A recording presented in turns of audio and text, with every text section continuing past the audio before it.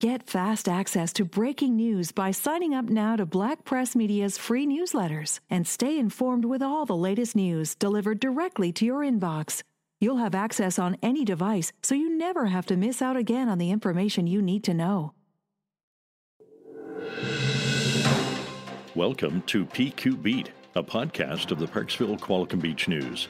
Hi everyone, thanks for listening. I'm Philip Wolf, editor of the PQB News and Vancouver Island Daily. Scotch broom is blooming almost a month later than usual, like most flowers this year.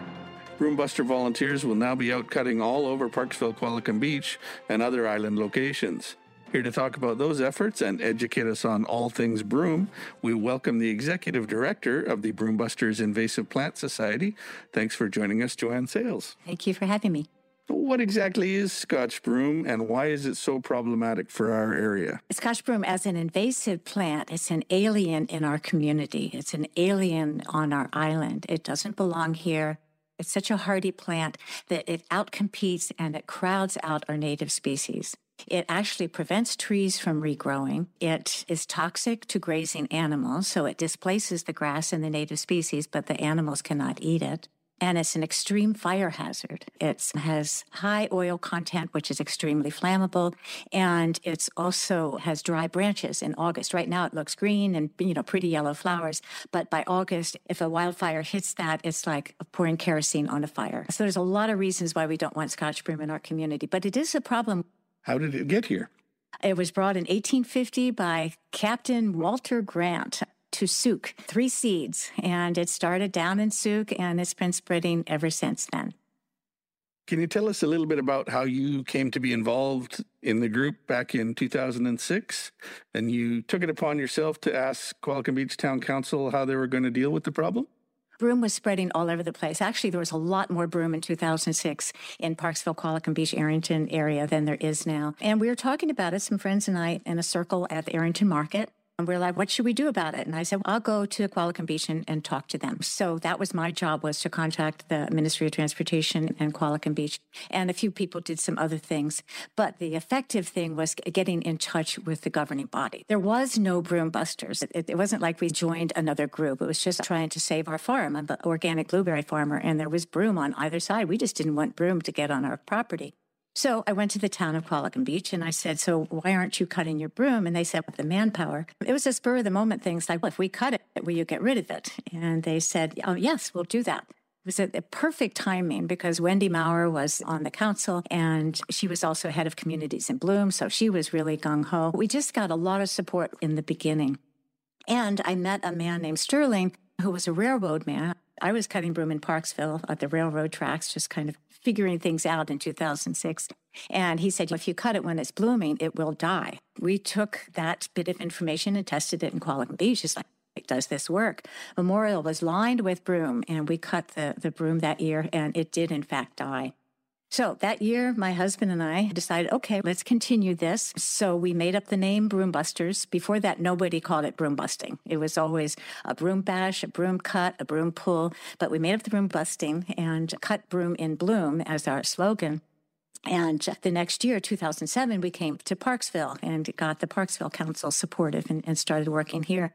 So then it was just a matter of community cuts and going out there and just starting to cut. Because the broom was so big, it looked like we were a massive army of people, but we were just a very small group. People would stop and yell at us and tell us we were naughties and so on. And why are we cutting those pretty bushes? Because they didn't understand what invasive plants do to the environment. And more people just decided to get involved. And Parksville and Qualicum Beach, we had a substantially growing group. Then in 2008, a woman named Judy from the NIMO contacted me, said, hey, we want to do it there. I went up to Courtney with a woman, and the Courtney Council accepted it on the spot. They just said, yes, we want to do this. We don't actually try to solicit it, but people from different communities come to me and come to Broombusters Central and say, we want to do that. A council member from Campbell River called up and said, hey, we want to do what Qualicum Beach is doing. So anyway, that's how Broombusters spread. And the broom just spreads because it makes 18,000 seeds per plant. How many volunteers do you have now, and how many hours do they normally put in each year? Last year, it was a COVID year, so people wanted to get out on their own. We didn't have community cuts, but last year we had over 600 volunteers cutting broom for over 7,000 hours on Vancouver Island and Powell River. People don't join Broombusters. It's not like you have to become a member, but rather we set up community cuts and people show up. So we say if everybody did 2 hours a year, we would get this thing under control. But there's a lot of people that cut a lot more than 2 hours. It might cut 50 hours. There's people that cut 100 hours. And the reason why is because it's actually fun. It's actually fun to get out there. Scotch broom is a soft, woody weed. It's not a tree. So it's easy to cut with good loppers. And when you remove it from the sides of the roads or from parks and you see what the natural state of that area is, it looks so much better. It varies from year to year, and we used to have large groups in the community. And like I said, now people adopt an area, and a lot of people work on their own. Why is cutting properly so important, and is there any training involved for the people that do it?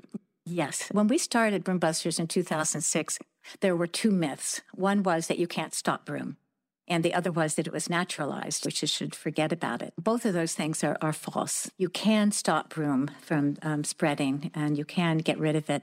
It's just that it was being done wrong.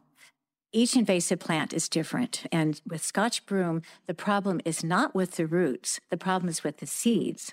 People are going like, oh, okay, we got to pull out the roots. Okay, the problem is they pull out the roots, but then the thousands of seeds that have been there from previous years will sprout. And so it appears that you can't get rid of it.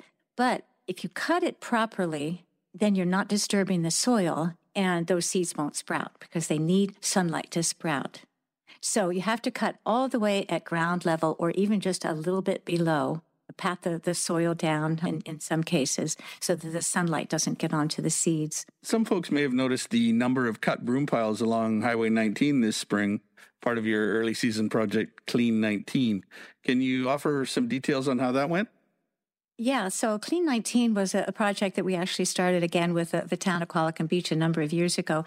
And we actually got some funding from the Ministry of Transportation. It was kind of different from the regular volunteer cutting. Over the years, we've developed a really good relationship with the Ministry of Transportation, and they saw how effective we were at getting out volunteers. Last year, they decided to give us a grant to hire people who had been affected by the pandemic to give them work to do.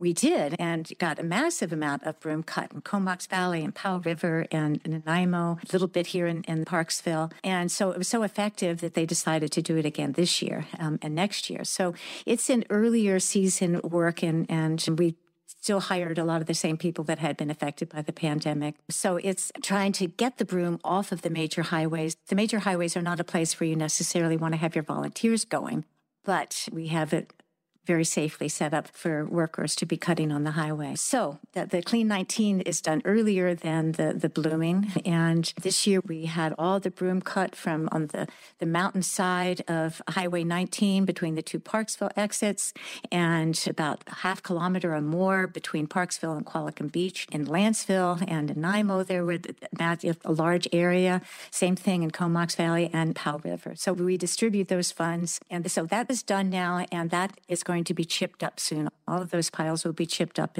before the beginning of June. This year, we don't have to worry about them being a fire hazard, but in previous years, it was always important to get those piles off the road. And so we're doing that now. From hidden local hotspots to outrageous wildlife rescues and trend-setting hotels, WestCoastTraveler.com shares the latest travel news from your local community and beyond. Travel the spectacular west coast of the U.S. and Canada without leaving your armchair and start taking notes for your next adventure. Make your next vacation or staycation the best it can be. Visit westcoasttraveler.com. You now got more than a dozen municipalities partnering with Broombusters. How do you manage all those, and is the broom issue different in the various communities? Yes, each community is very different. Each area has an area organizer, and that person has their own unique style. The problems with broom are very different to each community. So sometimes the Broombusters organizers will work through the Parks Department. Sometimes it's through the Public Works. So yes, each community is unique. I'm the executive director, so I'm really in charge of all of the broom busting communities across the island, Powell River, and now Coquitlam on the mainland. So I kind of oversee it all, work with the training, make sure that everybody's following the rules. And we actually do have rules. I mean, it's not like anybody can just go out and cut broom. We work with the Adopt a Highway, so we have to sign waivers to work on the highways. So anybody that wants to participate in Broom Busters or wants to cut on the highway, they first get in touch with us because we have to arrange the chipping. We can't just cut and leave stuff on the highway. What's the most rewarding part of this effort? I think the most rewarding thing is seeing the difference of what happens when you remove the broom. And you can uncover small trees and patches of Oregon grape. And just seeing the native plants come back, it's almost a treasure hunt. What am I going to preserve here? And also then you drive by areas in your community where you cleared it or you helped to clear it. And you see that it looks healthy and strong. And sometimes a little bit of the broom comes back. But in general, you've restored that area to its natural condition. That's really rewarding. Broom Busters is a community building event. So you make new friends, and these are the people that care about the environment. And so there's a commonality there. At the same time, it's people from all walks of life, all political views. We've had the mayor and a homeless person in a photograph cutting broom together. So there's not anybody that's really in favor of Scotch broom. There are people that are lazy and don't want to do anything about it, but it's something that isn't divisive, but rather it's inclusive. And there's so many problems on the planet Earth right now. And this is something we can do something about. So it's good therapy for us. It's like, okay, at least I'm doing this. And we are demonstrating that we care very much about the native plants, about the forests, and about the future.